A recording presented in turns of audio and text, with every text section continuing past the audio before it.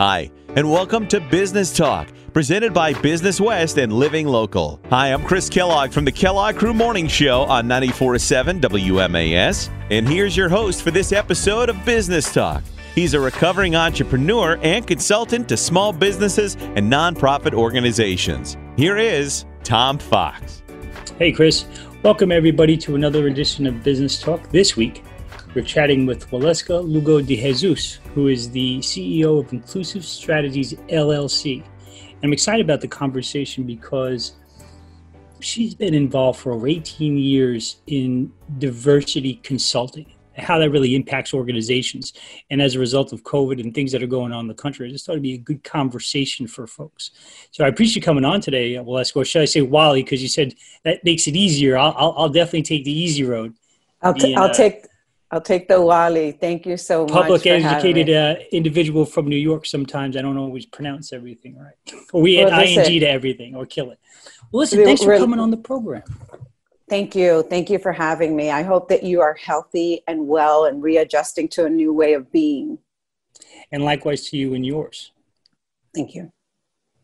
So you've been involved in diversity and inclusion, and we hear it. I guess I hear it sometimes as buzzwords, and sometimes people, they kind of get what it means. They kind of don't understand what it means, well-intentioned, whatever it may be.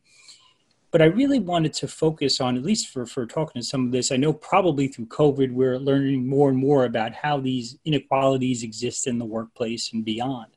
So I've got to imagine that as people are reevaluating the human resources functions and things like that, and all this churn in organizations, are folks taking a harder look at that? And so what's some of your thoughts on that? I mean, obviously this is your field. Have people really, taken this opportunity to take stock in things like that? Well, Tom, it's really, we're living in different times: race, equity, diversity, and inclusion in the era of COVID-19. For me, I like to call it as we're faced with two pandemics. We have COVID-19, we had racism. And to your point earlier, what COVID-19 I feel has done is that it's demystified the racial injustice globally. So like you shared, I've been working with racial equity and racism for over 18 years. And I carry all those experiences and stories with me. But this moment is really different. We have the attention of a global society.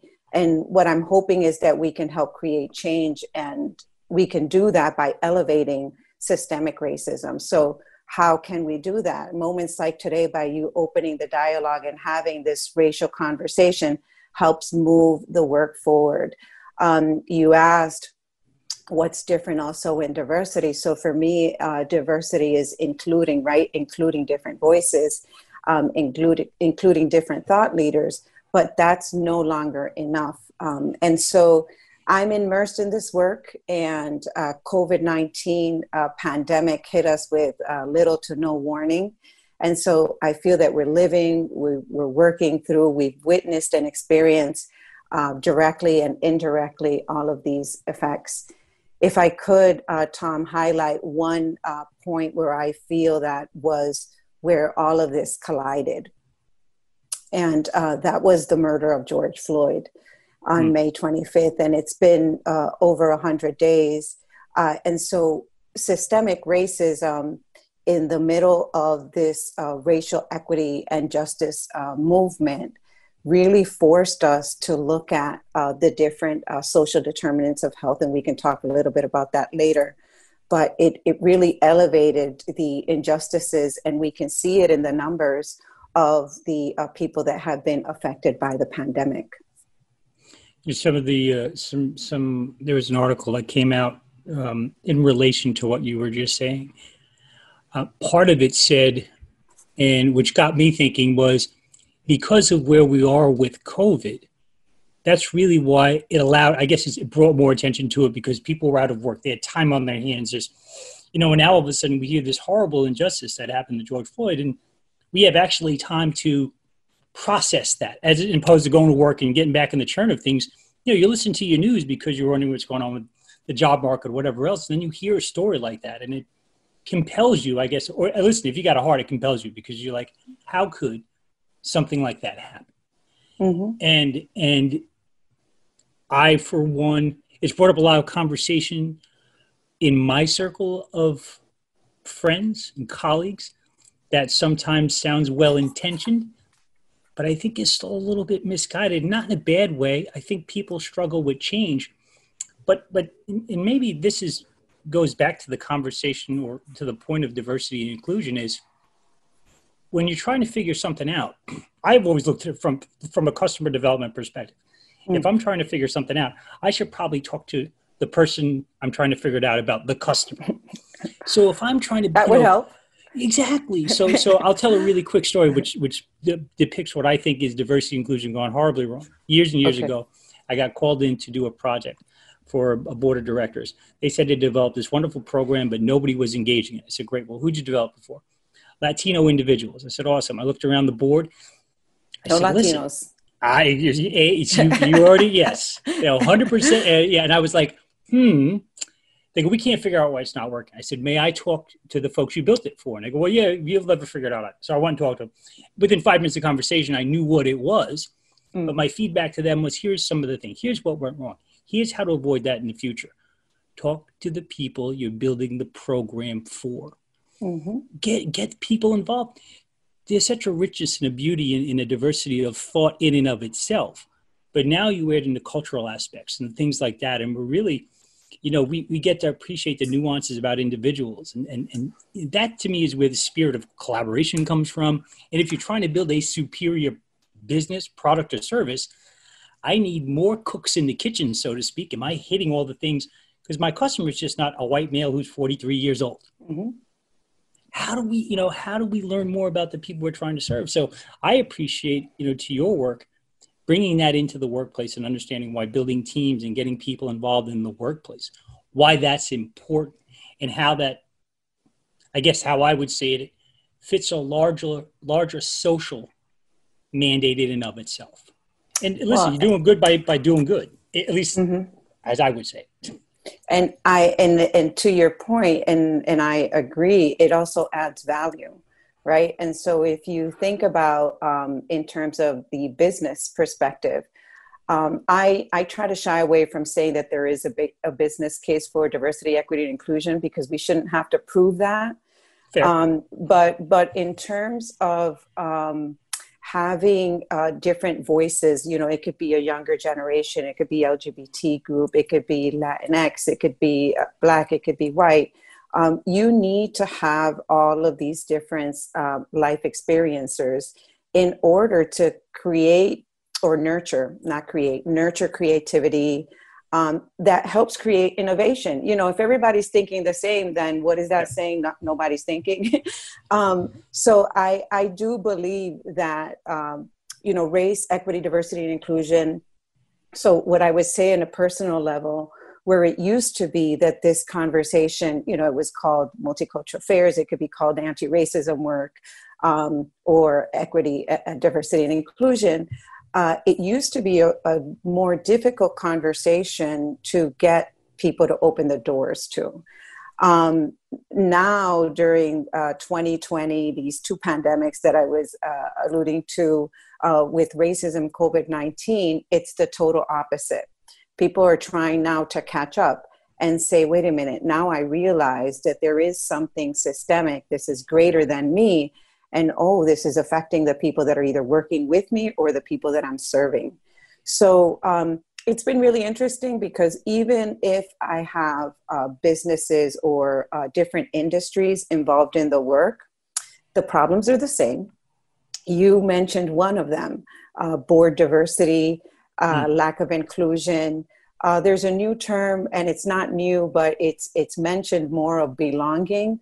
Right. So diversity would be the step of including more people of different experiences. Inclusion is the process of making them a part of the system or the institution. And belonging is, you can recruit as many people as you need to and meet your quota. But if they don't belong there, you're not going to retain them. So for me, belonging becomes of a higher importance. Especially in the times that we are living. And I have to say, in full disclosure, I'm not a medical professional. I'm an entrepreneur. I'm a mom with a first-year college student that got accepted into Eisenberg Yale. Awesome. I'm a wife struggling to think up of different menus and dishes, because now I can't order out as much as I did. But at the same time, my role is to help people see themselves in racial structures and help dismantle systemic racism. So it's important for me to tell your audience and to share with my community that we all play a role in helping achieve that. You know, there's and to your point, there was another board of directors that I was impressed with in the community.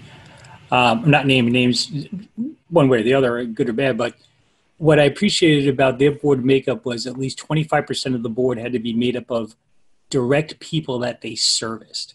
And I just love that because, you know, listen, I'm trying to build a program to help someone. Well, have them at the table.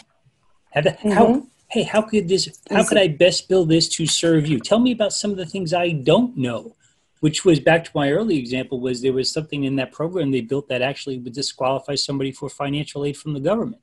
And they go, I didn't know that. Well, if you would talk to one of the folks when you were building the program, they would have said, oh, no, here's a challenge.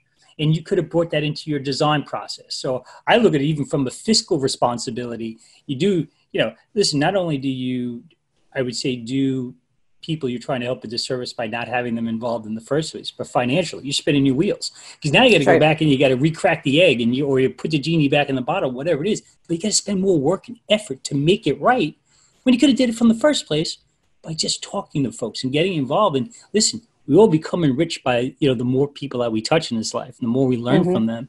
And that informs, and I think you said earlier, you know, to some extent that informs our next move because we retain that. You know, we go, wow, I didn't realize that when I was working with with this individual, that was something that impacted their life. And you're absolutely right. Racism impacted and impacts our communities economically, socially, and culturally. And I want to give a couple examples of why this is so important that we see the synergies between this. So COVID-19, right, we had certain and dimensions of health inequities. And I think I'm going to try to do this in a way where it's personal. So for example, we had testing treatment sites, right? And then people with underlying health conditions.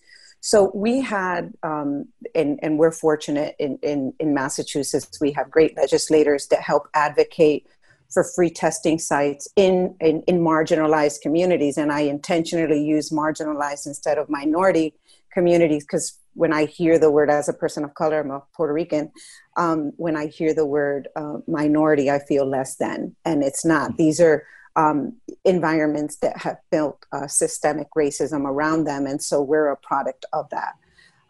The problem was that there was a lack of testing in our marginalized communities, and it was corrected by adding locations, right? Then there was another demand that we have to, or the recommendations was that we have to social distance. Well, we have racial segregation. We have neighborhoods with physical environments that house multi-generational families that are living in buildings. And so that's poverty, right? So not being able to have the luxury of moving in a larger space because you're confined to a smaller one, then yes, the communities of color are going to, if you have one member that contracts COVID-19, that could transfer into others because of the circumstances. There's things like access to the economic stimulus funding. So some didn't have bank accounts, some don't have access to the computers, some couldn't verify and claim their money, or if you're displaced, you don't have a mailing address.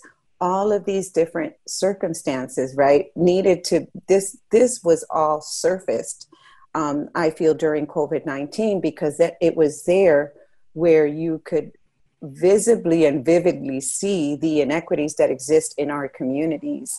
And so that really became the identifier to the rising numbers within people of color, because now you realize, well, not everything is distributed equally. Absolutely. And we're talking today with Valeska Lugo de Jesus, the CEO of Inclusive Strategies, LLC.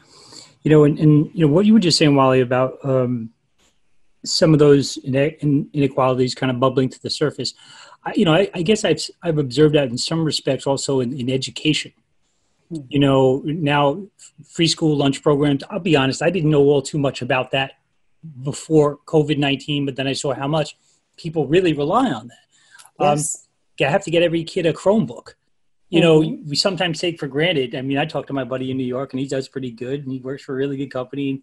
His son gets a brand new, iPad or iMac or whatever it is. Listen, hey man, he could do that. But, I guess it wasn't, I took it for granted that a lot of folks that I know can easily get their kids a laptop and do all these things.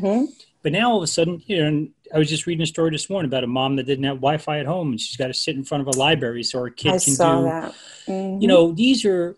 We take this stuff for granted and we go, everybody's probably got Wi-Fi. Everybody's got this. Everybody's got that. So and you said marginalized communities. Is that how you term them? Yes. These are, I say in those areas, this is at least the outside looking in. This seems like a big pain point, and all these things are going to continue, especially as COVID continues, if we're out of school longer and things like that. And listen, if I'm a kid, right, you talked about multi-generational household. If I've got grandma and grandpa, mom and dad, and 3 brothers and sisters in the same house, and I've got to go to school, and I got to all these things or these extra pressures maybe that a lot of folks just kind of, I would say maybe just don't even think about because listen, I would say I'm guilty of it too. We're comfortable with our surroundings because we live our life day to day. This is what we're used to. And it sometimes is difficult to put in that perspective. Look at something like, let's say the Black Lives Matter movement. Some people would be dismissive and say, well, all lives matter. And I go, yeah, sure, all lives do matter. But there's a reason that movement happened. It wasn't just like hey, listen, let's just care about, Black lives. No, there was a reason for that. And I guess, as you do your work, are people more apt to want to engage in those conversations now, have those conversations about Black Lives Matter, and also if people are wrong about it, are people brave enough or do people take the leadership necessary to maybe engage their friends and loved ones and go, hey, I know where you're coming from, but I think maybe you want to think about it a different way. People, I guess, are people having heroic conversations about diversity and inclusion, I guess I would say. I see it happening on a daily basis, Tom, and I would say that to the response of All Lives Matter, and this is not mine to coin, but someone said it and I continue to use it. All lives matter. All lives can't matter until Black Lives Matter. And so what that means to me is that it's really important to think of this in terms of our history. Systemically for hundreds and hundreds of years, a group of people have been oppressed, marginalized. And so the Black Lives Matter movement, just for sharing purposes, was founded in 2013 as a response to the Trayvon Martin murder. And so their mission is really to help build local power to intervene in violence inflicted to Black communities. So if you understand the formation and the reasoning why this movement was created, then you find your place in it. You can agree or you disagree, but the goal is really to help eradicate racism. If you say that racism doesn't exist, then that's part of a larger conversation. Because when you, right, and not for today, but even as a brown person, a Puerto Riqueña, I can't say that my experience has been the same of my Black sisters. So, there's a global movement around Black Lives Matter because there are some injustices and inequities that are happening in the community larger than us. And so, now is the time where you combat disinformation, you learn about your history, try to create a better community. If you're in business, look at how to invest in diversity, equity, and inclusion. Try to understand what institutional practices you might be doing within your organization that are either oppressing or keeping out a certain group of people, and funding and collaboration are key. When you talked about, I mean, if you look at it, and to your point, it is a larger conversation, but we do have to look back to the very foundation of our country. What all went into that, from an Anglo-Saxon point to an African standpoint, and all those things, that all these stories come together. And I guess, listen, I'm not someone who wants to run away from history. I think that you learn more through understanding than by omitting. There's, and listen, we're generationally removed from that. And in many respects, it's, how do we heal from it? It's something that's always going to be a part of our country. But, if I guess I put it this way, if I always was upset about the girl that broke my heart in 8th grade, how would I ever get past being a middle-aged man? We have to at some point, say, I have to grieve. And I say, whatever, then what is my point to move on? And what do I need to do to move on? And sometimes that's forgiveness, some giving and accepting. And sometimes just understanding that, I'm not as informed as I thought I was. And I think if we are vulnerable to that sense, there is hope in that vulnerability to have these conversations. And there's a cycle, right, of oppression. And so, yes, it's important to understand the history, but we see now during COVID-19 and racism, going back to when we started this conversation, that because things aren't addressed, right, for hundreds and hundreds of years, then they continue to occur. For me, what's different is that now people have social media, they have phones, they're taking videos. So now we have evidence. For people of color, we know that this has been happening. We understand that people are oppressed, and we live within these inequity and these systems that advantage one group over the other. We know that, but now people see it differently. And so what has been motivating for me, because I don't want to end in a heavy way, is that I see more and more people having conversations at their dinner tables, having conversations with their group of friends. I see leaders, C-suite leaders, really dedicating themselves to understanding what is the economic impact, what is the cultural norm within my agency, within my community. What are the topics and these courageous conversations that I can bring into my workplace that could transfer into good policies and procedures that are inclusive to all?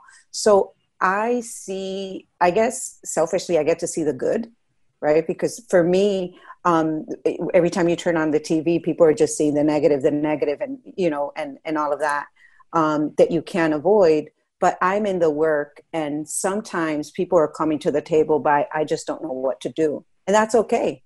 But they're open to the change. So I encourage people to shift resources, invest in race, equity, diversity, inclusion work, invest in their staff and their candidates, invest in diversifying their boards, because I guarantee that there's going to be a lot of innovation and creativity when you do that. And for my brothers and sisters in the trenches, I just say, stand in your power. It's really important for us to understand the social reality that we're living, and I'm hopeful. Yeah, I would say if people, and obviously there's a lot of folks starting this conversation, wanting to learn more. If people have questions, or if people want to learn more about your work or how you could assist them, how could they reach out to you? Thank you, Tom. Best way to reach me is by email, and that is inclusivestrategies@comcast.net. Well, Waleska, thank you very much for coming on the program today. We've been chatting with Waleska Lugo de Jesus, the CEO of Inclusive Strategies. Thank you very much for coming on and chatting about how folks are diversifying, including more in the workplace, and how that impacts us all. Yeah, thank you for having me on the show, and it's been wonderful to reconnect with you. Wishing you much health. Thank you.